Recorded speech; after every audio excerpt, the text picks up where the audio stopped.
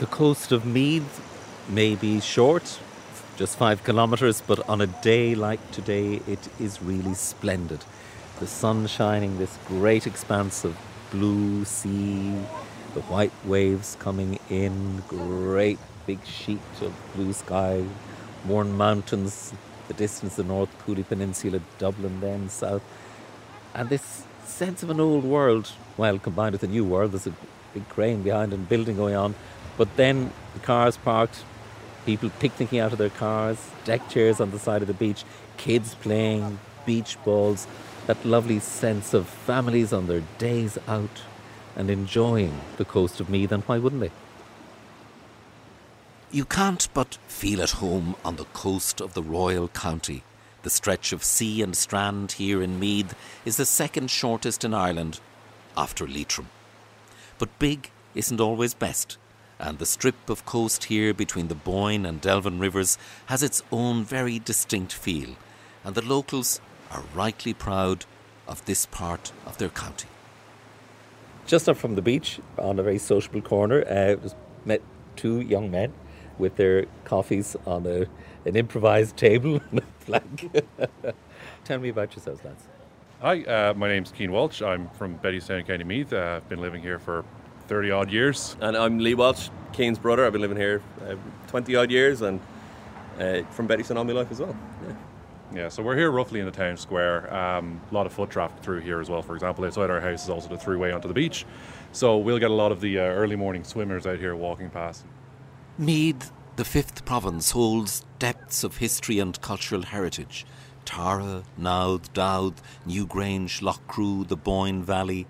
Part of the joy of exploring the county and some of those almost sacred spaces is that you get to meet the people who live side by side with all this wonder. People whose daily lives are part of the same fabric of landscape and place as these remarkable spots. There's also people in the country who don't believe that Bettystown is in Meath, and they don't believe that Meath has a beach. I've been in Dublin to a few people and they're like, where did you live? And I go, in Bettystown. Yeah, there's a small bit of beach in Meath, and they go, Meath's landlocked. I go, thanks, man.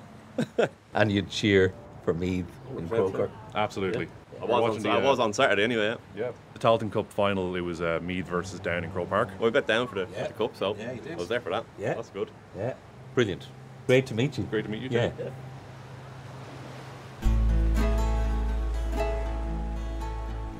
You're listening to The County Measure. I'm Vincent Woods. We're making a journey around Ireland 100 years after independence and partition to get a measure, to get many measures of all 32 counties. We're looking at place, landscape, and the people who shape their lives within these boundaries of community and county.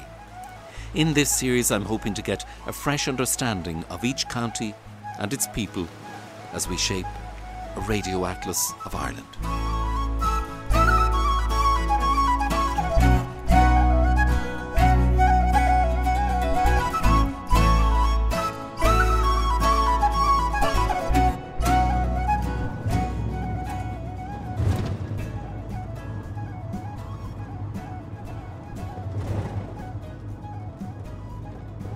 Transport is one of the big challenges for communities in rural Meath, as in so much of Ireland.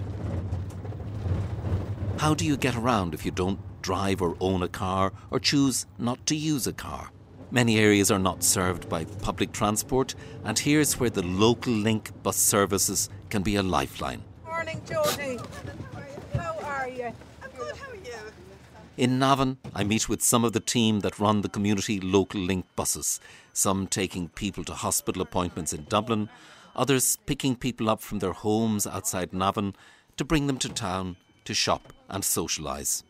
Helen Smith, the dispatcher at the Navan depot, joins us on the rural shopper service, and Tommy Loughran is the driver on the day and knows everyone. Oh, here, I'll get the gate for you. Our route is going from Haystown on back into Kentstown, collecting people en route and on the back way in as well. We're going to bring them into Navan Shopping Centre. They're going to go and they may do a bit of shopping, or they may just go in and have a cup of coffee and a chat. So Jodie, great old service this. Oh, it's a fantastic service. It's essential out the country. I mean, we all have bus passes, but it's 2 miles. to the nearest bus, and then it's an irregular service as well.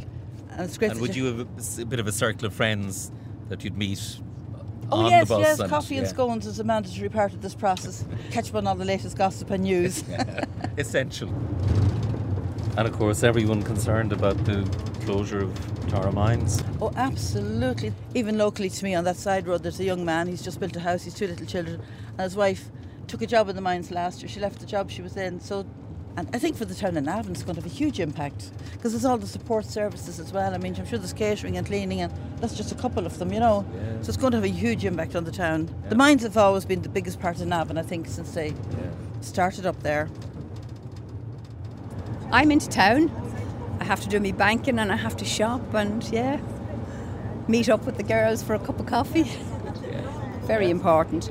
Get away from the men for a while. No offence. Always essential. No offence now. No, and none taken.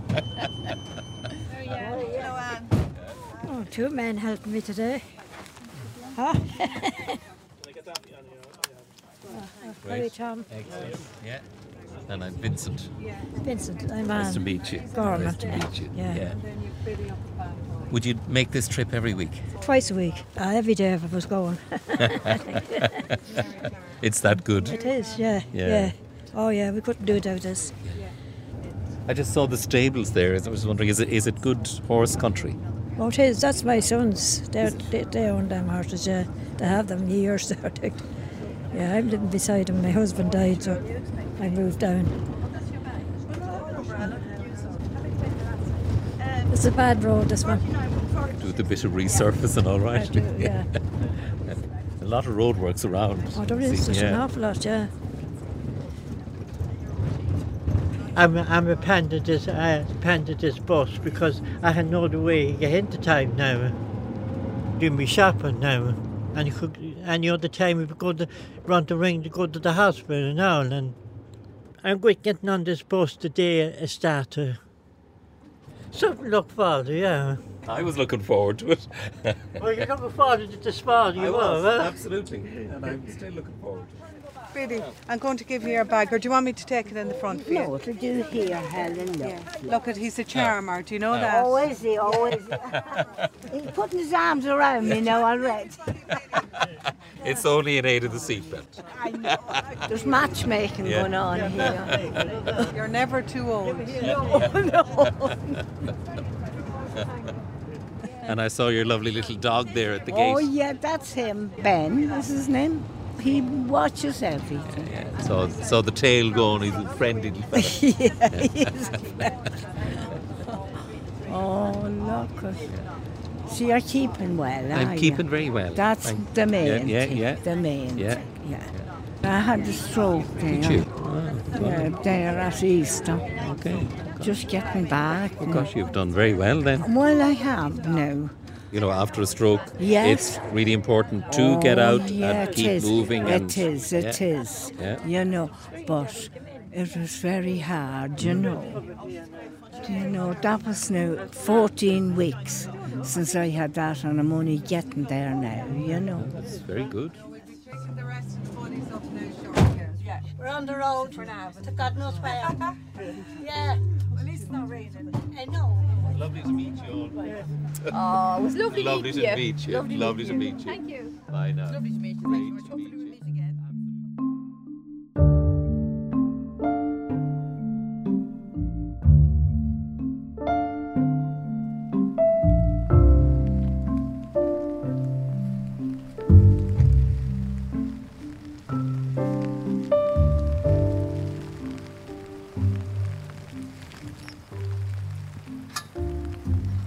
Okay, you ready? Okay, so look, just be careful with the wind and the rain. Yeah, just go for it. Nice relaxed run up and then just release. Be careful with the block in the last step. And when you see him throw and you see the effort he puts into a throw, particularly in a wet, miserable, cold day for throwing.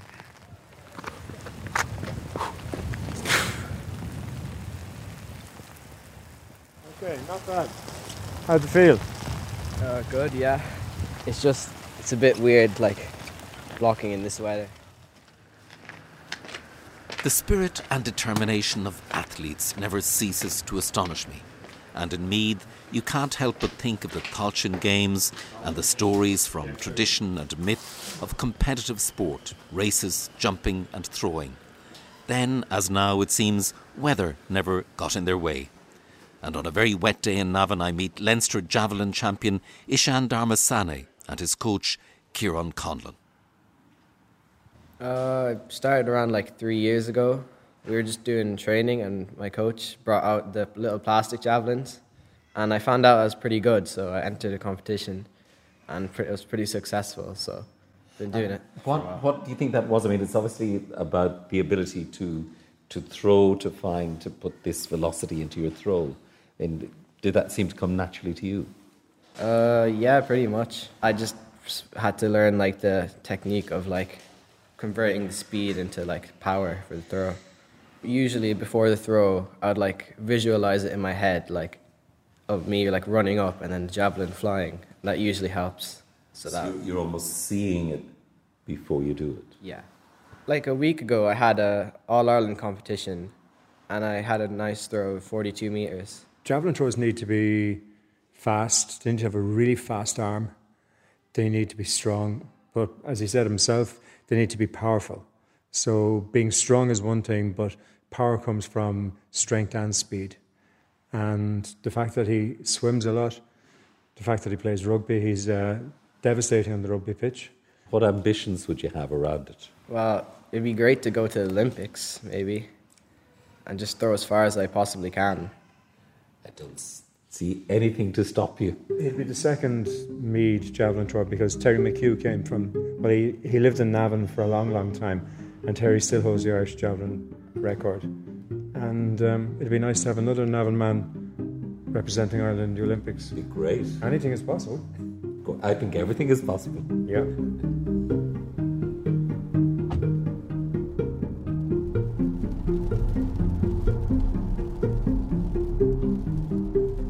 You're listening to the County Measure, and we're in Meath.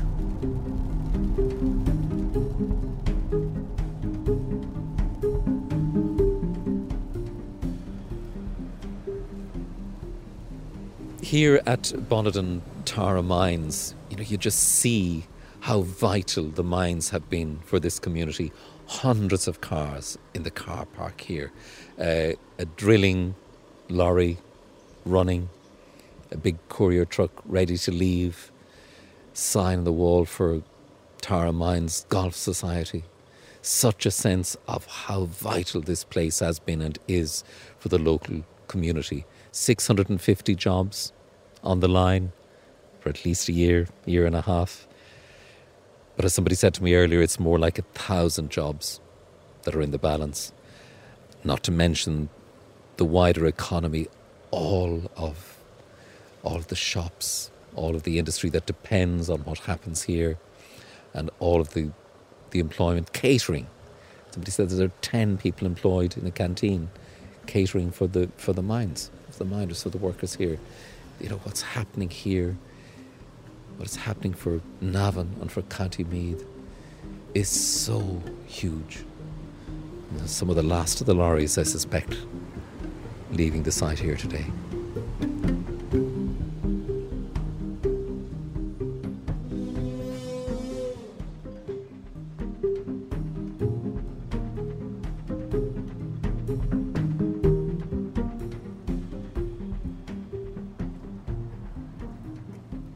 Hello, Pat. How you doing? Vincent. All right, Vincent, how are you? Lovely Pat to Conlon, meet you. pleased to meet you Good as to well. meet you. Yeah, very good to and meet you. You've thank green you. fingers. Shall we do a little bit? Do you know, and it's a lovely evening for us. Oh, isn't it? It's a beautiful Absolutely, day for it, yeah. absolutely, yeah. You know, and we're here and the birds are singing. Absolutely, Do you know, absolutely. and it's great to get it. And I'm sure after many a year in the mine, it's very nice to be in the open air and do a bit of gardening. It does help to clear the old head as well.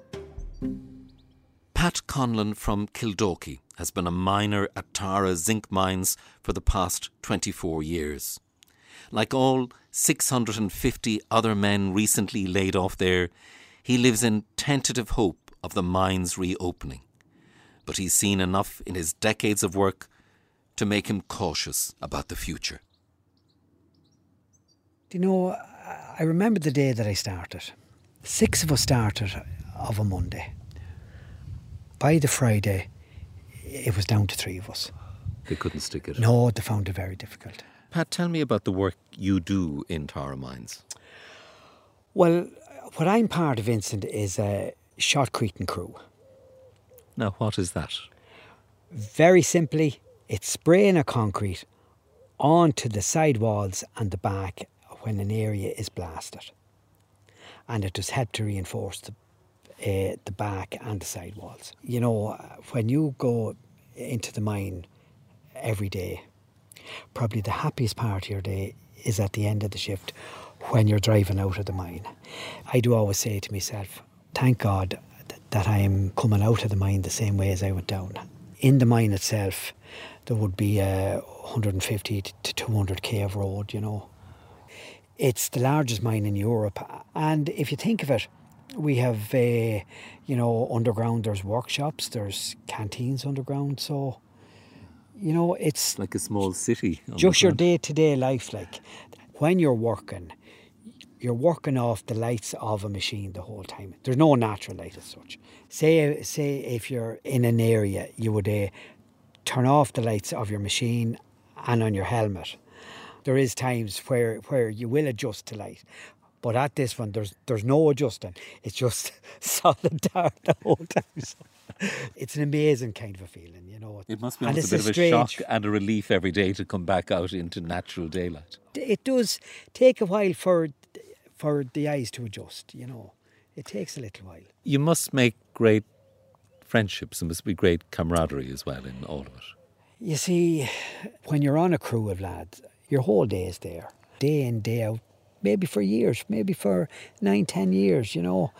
And you get to know lads' families and their partners and what's going on in the house, if it's good or bad or indifferent at times. And lads will tell you things maybe that you don't want to be hearing, but they'll share it with you anyway. You know, and there's funerals and births and marriages and deaths. And I mean, you have to really trust each other in that environment environment there's too. A huge trust, because in a mine, you're dependent on the fella that's working beside you. And if a fella thinks, you know, an area isn't safe, we'll all kind of say, right, lads, you know, out we'll go. It's a really tough time for all of you and all the men and the families and indeed the broader community. Yeah, look, everybody was laid off on Friday morning. For myself, it didn't kind of hit home until I wakened up on the Monday morning. And I just felt that, Jesus, you know, all I've known for the past 24 years is mining. And to be fair, there's not many mines in the country that I can go to get employment. So, of the 3 of you who stuck it out that first week, yeah, did all 3 of you? And we're all there still. Right. We're all there still, and we finished on Friday.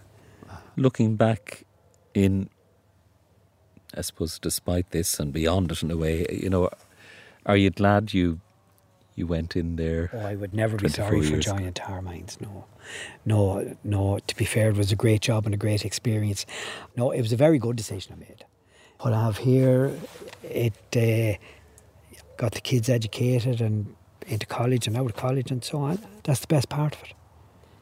Honourable work and an honourable tradition of work. And please God, I will get back into it. Pat, it's really good to meet you. Very, very good to meet you, Vincent, and very nice to talk to you as well. Very nice to talk to you.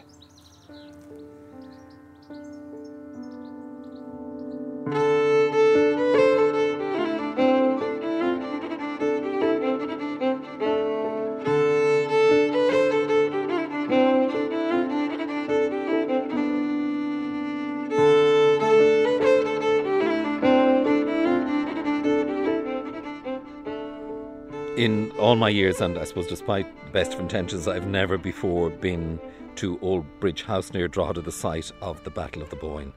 But I'm here today and we're about to meet someone who can tell us a little about the history of the battle and the battlefield and how we remember it all today.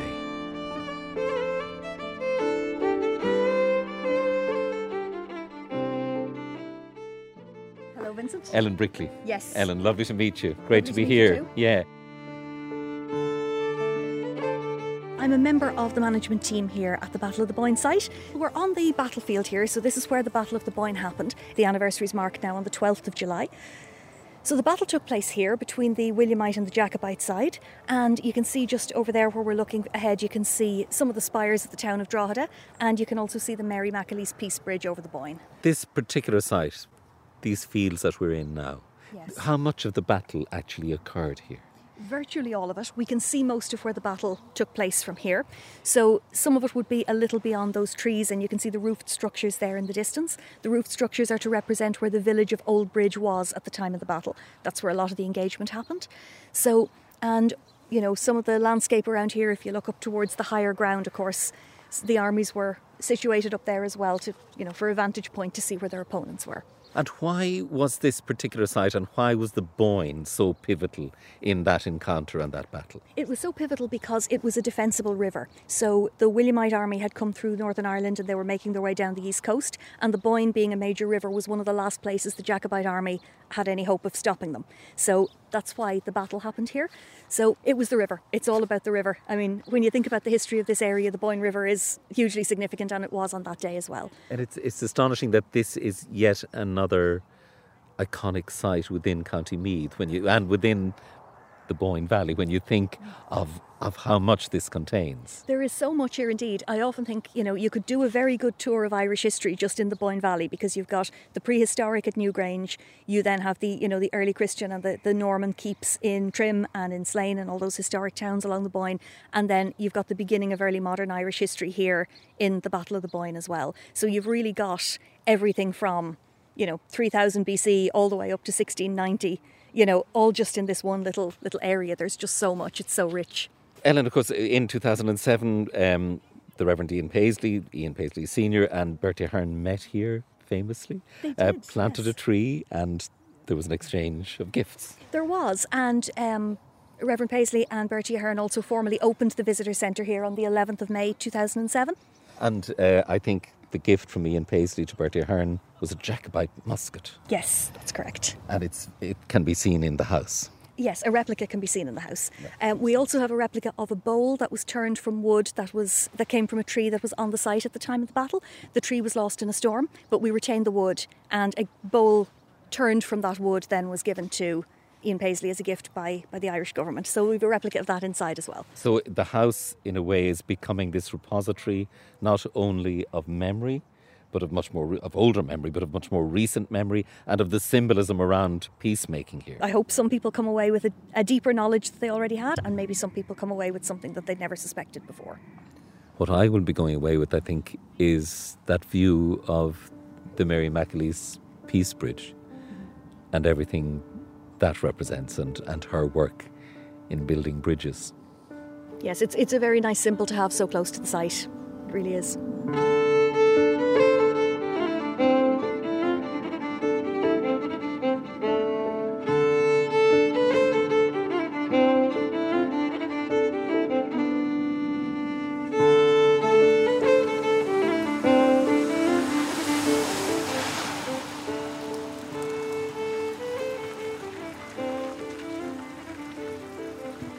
The town of Nobber, close to the Louth border, is one of the lesser-known treasures of Meath. The town is quietly intact and unspoilt. A group of committed local people, the St John's Old Cemetery Restoration Group, has been working to preserve the fine old St John's Church and repurpose it as a heritage centre. Tom, good to meet you. Vincent, Henry Cruz, nice to meet you. How are you?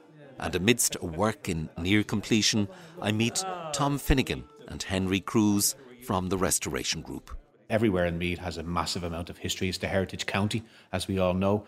Going back as far as the Moynilock excavations here, just the other side of the wall, they went back to 4300 BC. They found the first human settlement in Nobber, which is 2,000 years before the pyramids. There was people living here in Nobber. The derivation of the name, Nobber. Yeah, it comes, I think, from an ober, the Irish on ober for the work. And people generally take that to refer to the motte. When the Normans arrived in 1169 and started to occupy the country, they had to secure themselves because there was a hostile population around. So they built a moat, basically an earthen mound, on which they built a palisade to protect themselves. And they sufficed for a while in the early days of the invasion, but eventually, of course, then they decided that they needed more permanent structures. And hence you have places like Trim Castle. These were the early castles that they built. These were, more or less campaign castles. When you built the Motte and Bailey, you were announcing that you had arrived and you weren't leaving, but you were still in very hostile territory. You've also been restoring a tower very close to here. It's a 15th century tower, so built in the 1400s. It was the West End addition to a pre-existing Norman stone church that would have been built around the year 1200. But we were very, very worried about it. It was completely overgrown with ivy. There was 2 or 3 metres of ivy hanging off every little bit of it, basically killing the tower. With the prevalence now of the winter storms and indeed summer storms, as you can see the weather outside here today yourself, we were worried that it was going to basically collapse, and it's been completely repointed. So that tower is 600 years old, and we like to think that it's good now for another 600. Do you want to have a quick look upstairs, guys? Yeah, just so you've seen absolutely. Get a view of the tower from up there as well.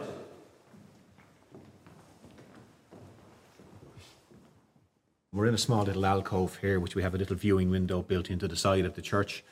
There's the 15th century tower. Over there to the right in the middle distance, if you can see the mound of earth, that's the remains of the Motte and Bailey. But this, back 5,000 years ago, this was a lake. This was Moynilock. And that's where there was actually 2 cranogues out there. That lake was drained as a famine work in the 1840s. Yeah, the historical sites in Meath need to be better integrated, that not everybody simply focuses, great though they are, Newgrange and Meath, that not everybody focuses on those sites, but visits other sites such as Oldcastle, Nobber, Kells, something that just doesn't concentrate on one particular area. Again, it's not to think they were standing in this church where services were celebrated for so long, and rather than it falling into disrepair and ruin like so many have, you made it a centre of the community again and part of the bigger story of Nobber. It's just wonderful. Yeah. Well, thank you, Vincent. Thank you very much. And it's a lovely building. Sometimes they are preserved and conserved, and sometimes, unfortunately, they are not. Coming up on the County Measure, hammer throwing in Athboy, a day out at the Oldcastle Agricultural Show, and window shopping in Trim.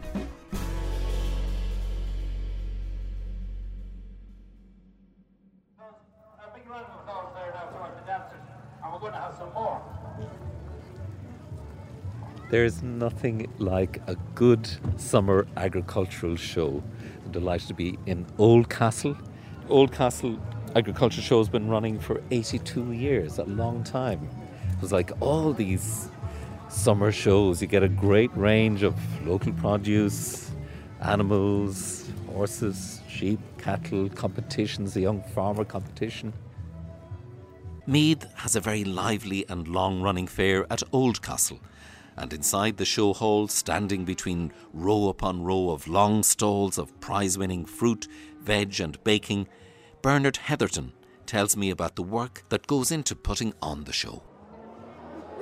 What, 82 years it's the show's been 82 going? years running now consecutively. And it is all voluntary? Oh, it's all voluntary, totally voluntary. All local commitment, youngsters and anyone that'll lay a hand or help out.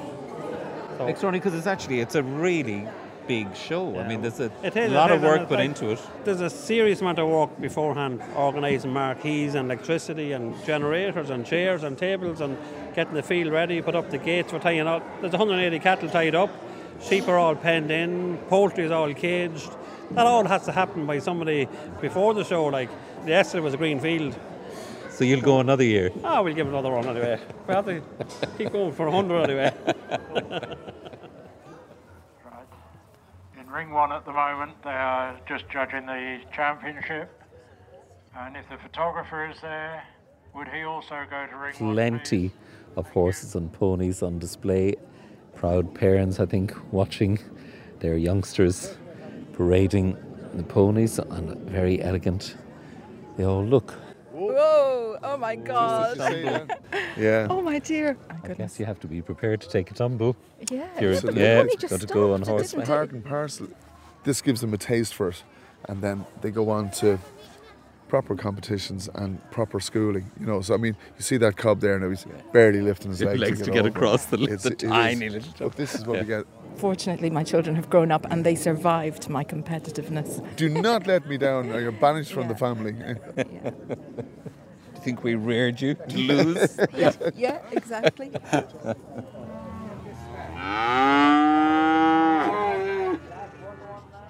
No, we're heading into Shorties now in about 5 minutes, I think. In what competition? What section? Pedigree Belgian Blues. They're beautiful. Yeah. Animals. If your animal is good enough to beat the others, your breeding is good, your animal is well turned out, well produced, well clipped, well groomed, well fed, you know. Yeah. Young lad lost a fiver. Very sad story, but it's his last fiver.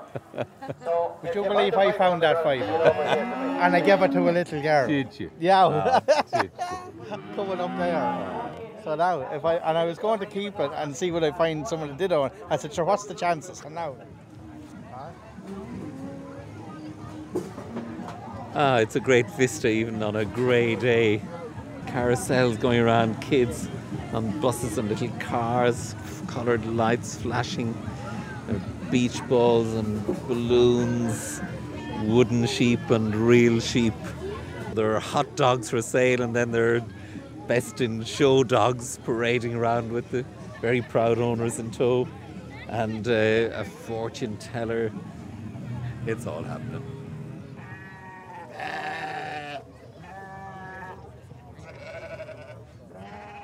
Being honest, it's completely a personal choice. You know, just looking by this man here, he's all on scale, size and power, good handling lambs.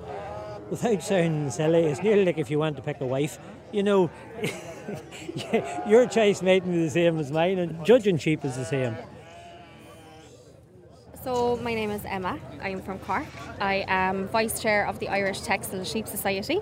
They'd be renowned for their carcass and for their meat quality. They'd be quite muscly, very popular amongst commercial farmers. They grow fast. They do indeed, yeah. Clearly as well, a show like this is really important, not only for the local community, for Oldcastle, but its reach is much wider. I mean, if you're coming from Cork, you're aware of these shows and they're important for you and for connecting. You know, we're on the go 365 days of the year, and we're coming out on days like today to meet each other and to catch up after, you know, lambing season, calving season, all that kind of thing. Working break. Absolutely, yeah, definitely. My name is Tina McGrain. I'm a greyhound trainer. I live near Kells, and I'm here today with one of my retired dogs. So You've trained many's a winner, I believe. Yes, I have. Yeah, I've trained over 1,000 winners over the years. So yeah, but amazing achievement.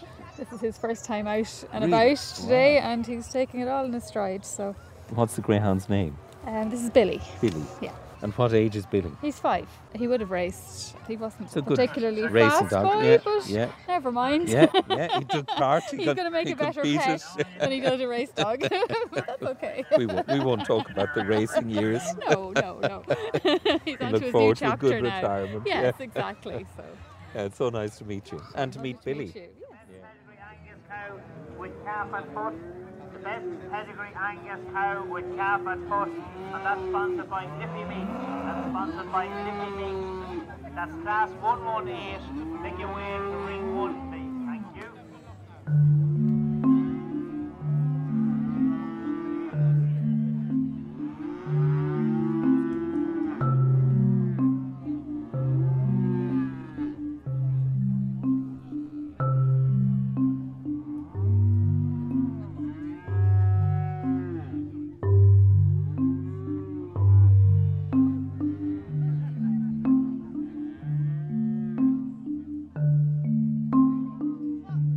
In addition to its unique historical and archaeological heritage, Meath also has a strong literary tradition.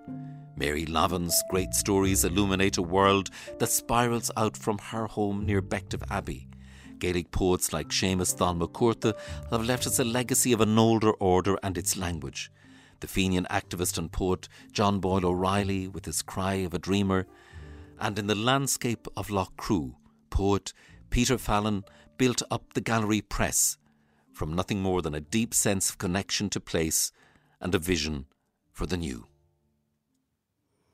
Peter Fannin, we've just come from the agricultural show in Oldcastle. I think you haven't been at the show for a few years, but it's familiar territory to you as a farmer. Certainly. I used to exhibit regularly, and I'm quite comfortable there, yes. Travelling there earlier, coming through part of the Boyne Valley, Lough Crew, all of this very ancient and special landscape, and you grew up on a farm near Kells, not too far away, and you've been farming here at Lough Crew for, nearly 40 years now, isn't it? Well, I've lived here for more than 40 years, and in some sense, I think I know two County Meaths, the present time, of course, and an ancient, historical, archaeological, rich and opulent place in County Meath. And of course, when we think of Meath and poetry, Meath poets, the other person who comes to mind is Francis Ledwidge.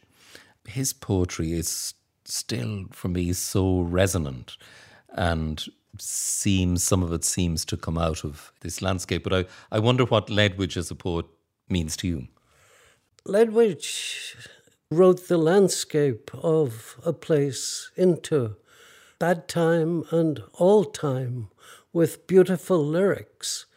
The misfortune, of course, is that his was a promise that was cut short and completely unfulfilled because of his death in the First World War, the waste of his life among so many lives of that time. Peter, I might ask you to read a poem by Francis Ledwidge, maybe one of the poems you particularly like. I'd like to read a little poem that has special affection because it references a journey that apparently Ledwidge used to make to visit a priest who had been an encourager of his. And this priest lived down near Lough Sheelin, and Ledwidge would cycle to see him. And I think he must have passed this house on his way. It's a gorgeous lyric called The Herons.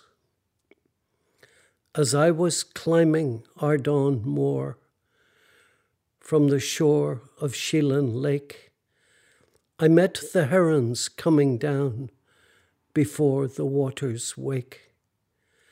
And they were talking in their flight of dreamy ways the herons go, when all the hills are withered up, nor any waters flow. Doesn't that just ripple on and on and on? It does. You feel the ripples down to today. Good.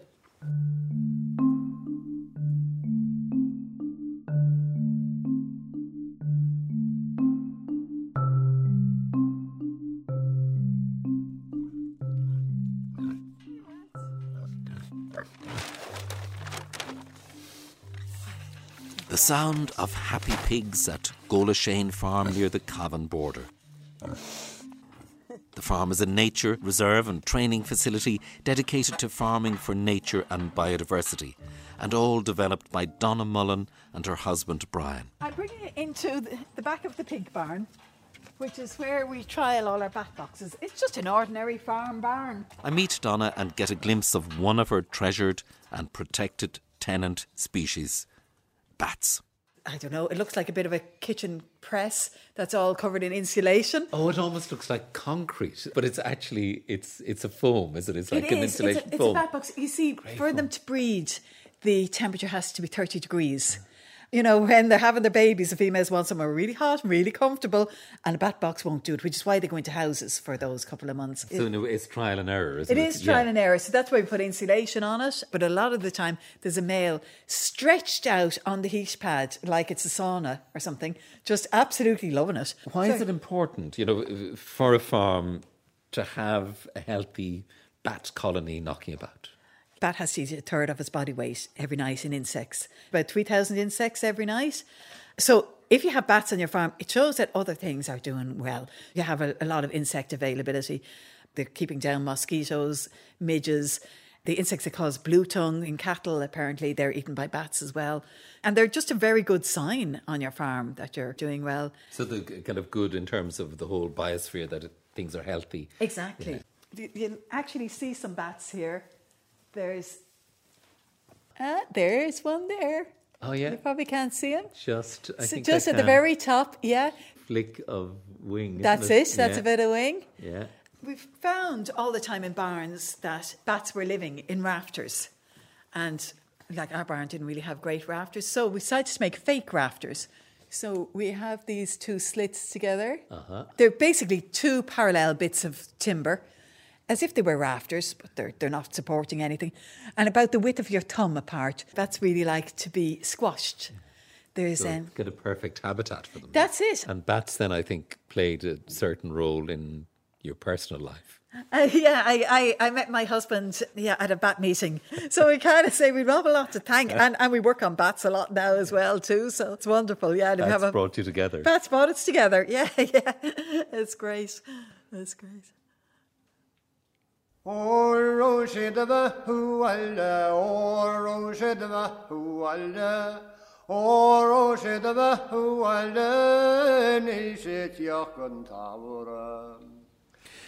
Ima hasavan seo an talamh bán I Rochcarn Condonamí ag smuoineh na daoine a tháinig an seo ó Conamaras na Trocadaí ina másc búthalóg Dudley Kane ó Darach ó Cahan ó litir mór ó Mámín níos déanaí an Taurani Aontach a cha blianta fada I Leeds.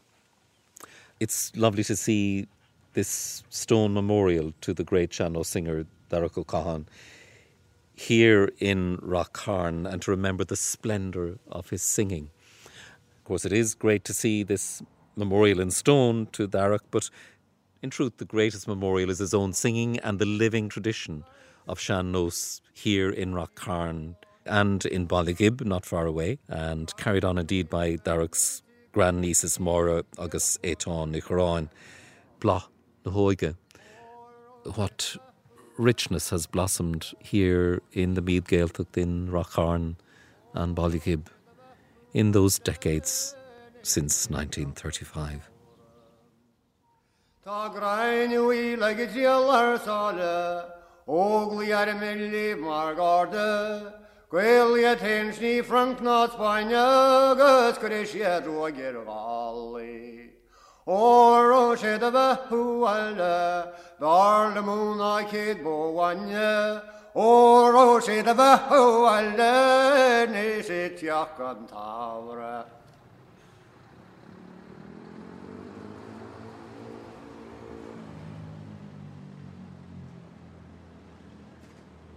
Not far from Rockharn, another musical tradition is alive and well and has given the world of theatre and stage musicals one of its finest singers and performers.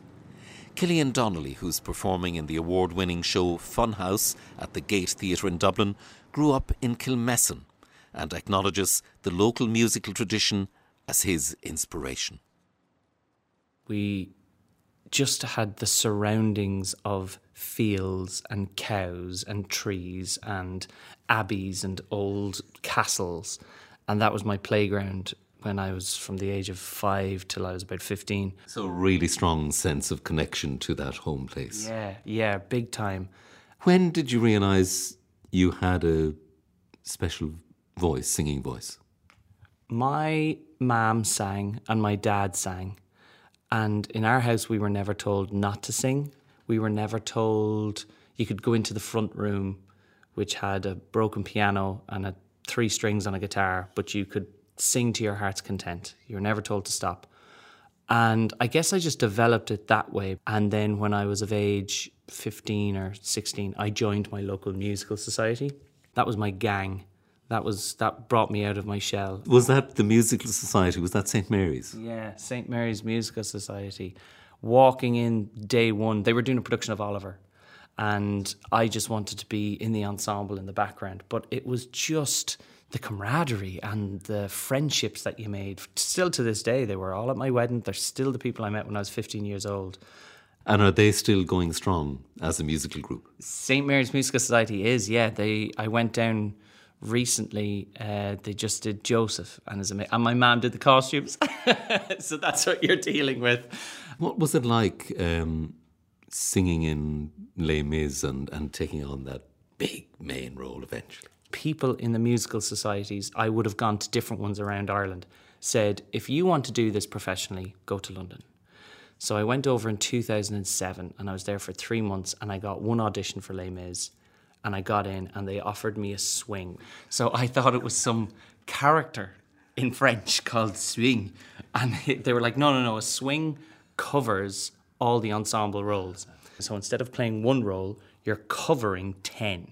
So you had to learn 10 roles. And that was the best training. And also, everything I learnt up to then was from the Amdram. Because when you're doing amateur musical societies, they're like, your man's after falling over. Will you pick up the anvil and sing Consider Yourself? Yeah, grand. Do you know what? It's still the same buzz that when Tom Walsh from Navan Musical Society said, you're going to be playing Slim in Oklahoma. It's the same when Cameron McIntosh rings you and says, you are going to be Valjean in the West End. Yeah, I owe a lot to that society.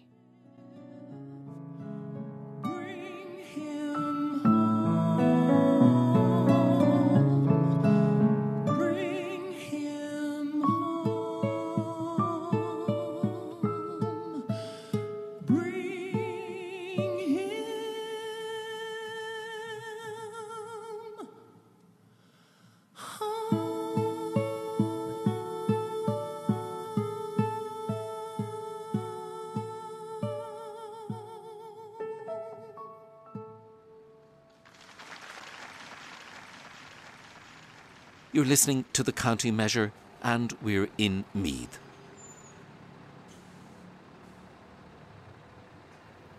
I'm Belinda McKeown. I'm a writer. This piece is set in Trim, County Meath, where I currently live. Moore's Shop of Trim. After I'd viewed the house, I looked for old photographs online.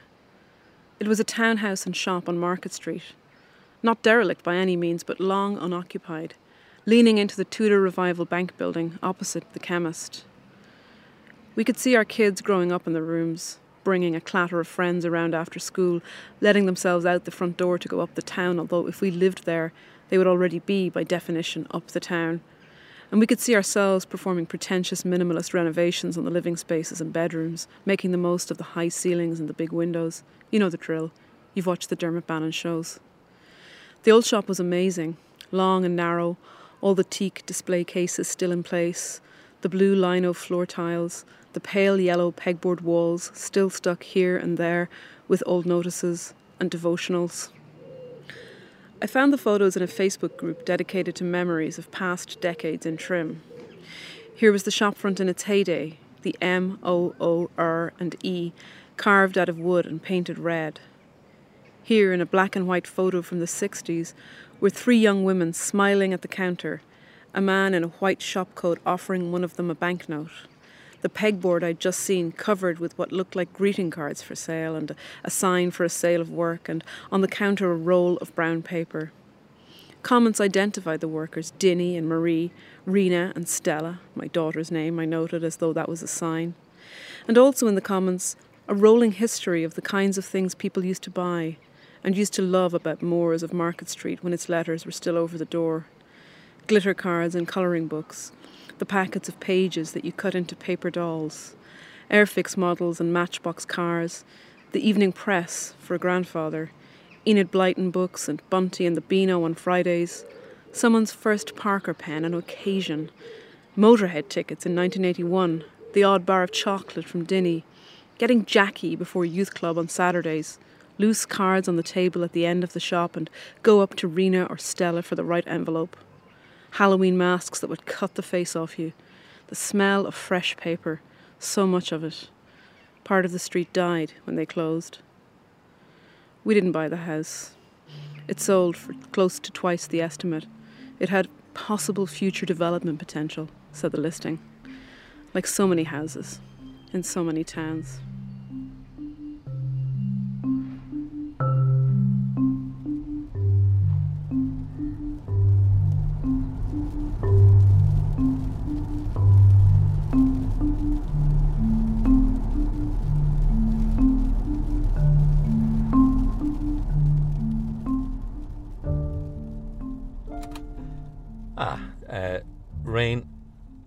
stopped just in time for us to go and meet a small group of young athletes who share a passion for hammer throwing. And Father Murphy's here in Athboy is one of hundreds of athletic clubs. I think there are over 350 in the country altogether, bringing communities together in all weathers. Hello there. How are we all doing? How you doing, Paddy? Welcome to Vincent. Father Murphy's. Good to meet you. Yeah.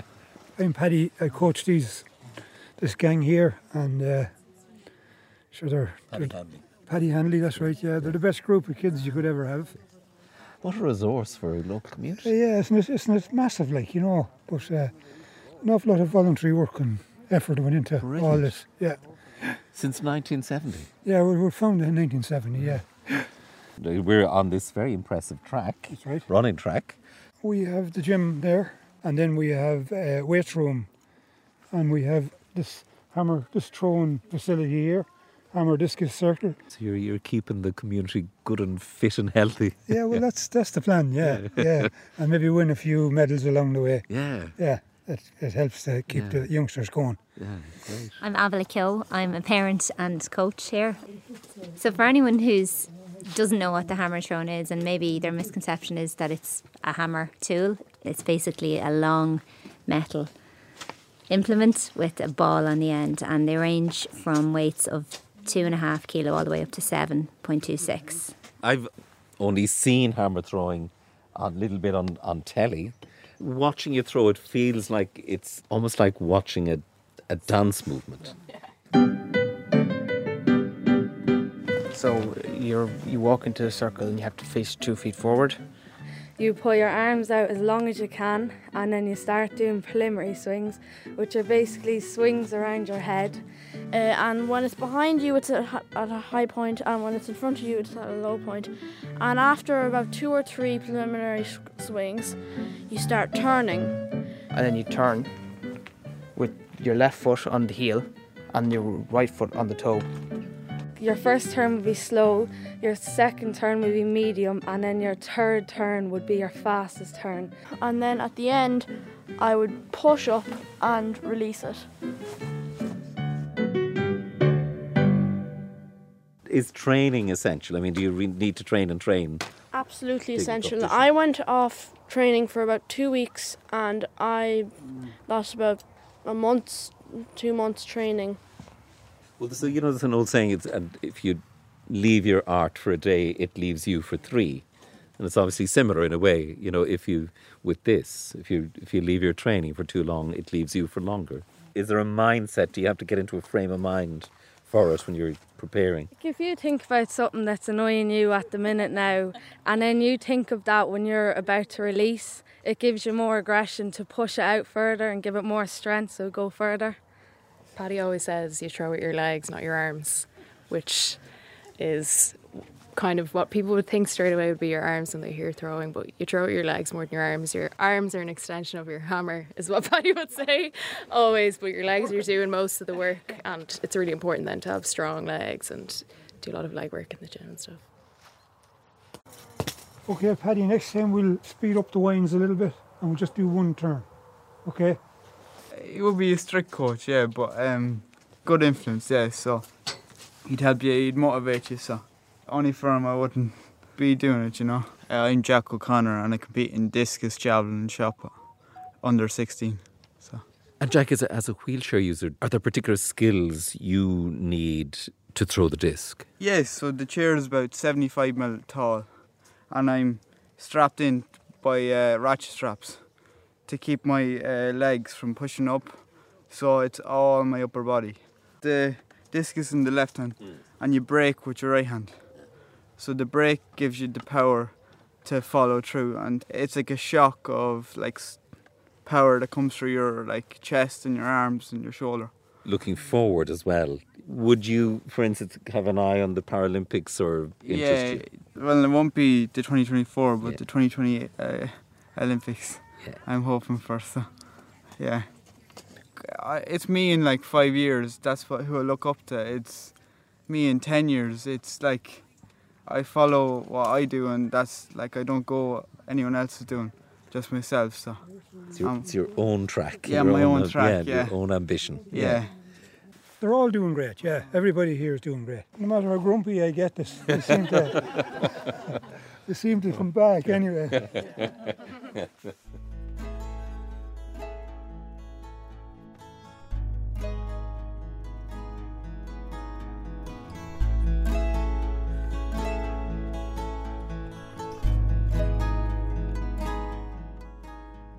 You travel far and deep in Meath, no matter how short the distance.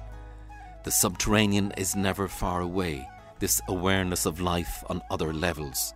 The Tara zinc mines outside Navan, the sun and earth and time measuring chambers at Newgrange, Naud and Dowd, all that's held in and around the hill of Tara.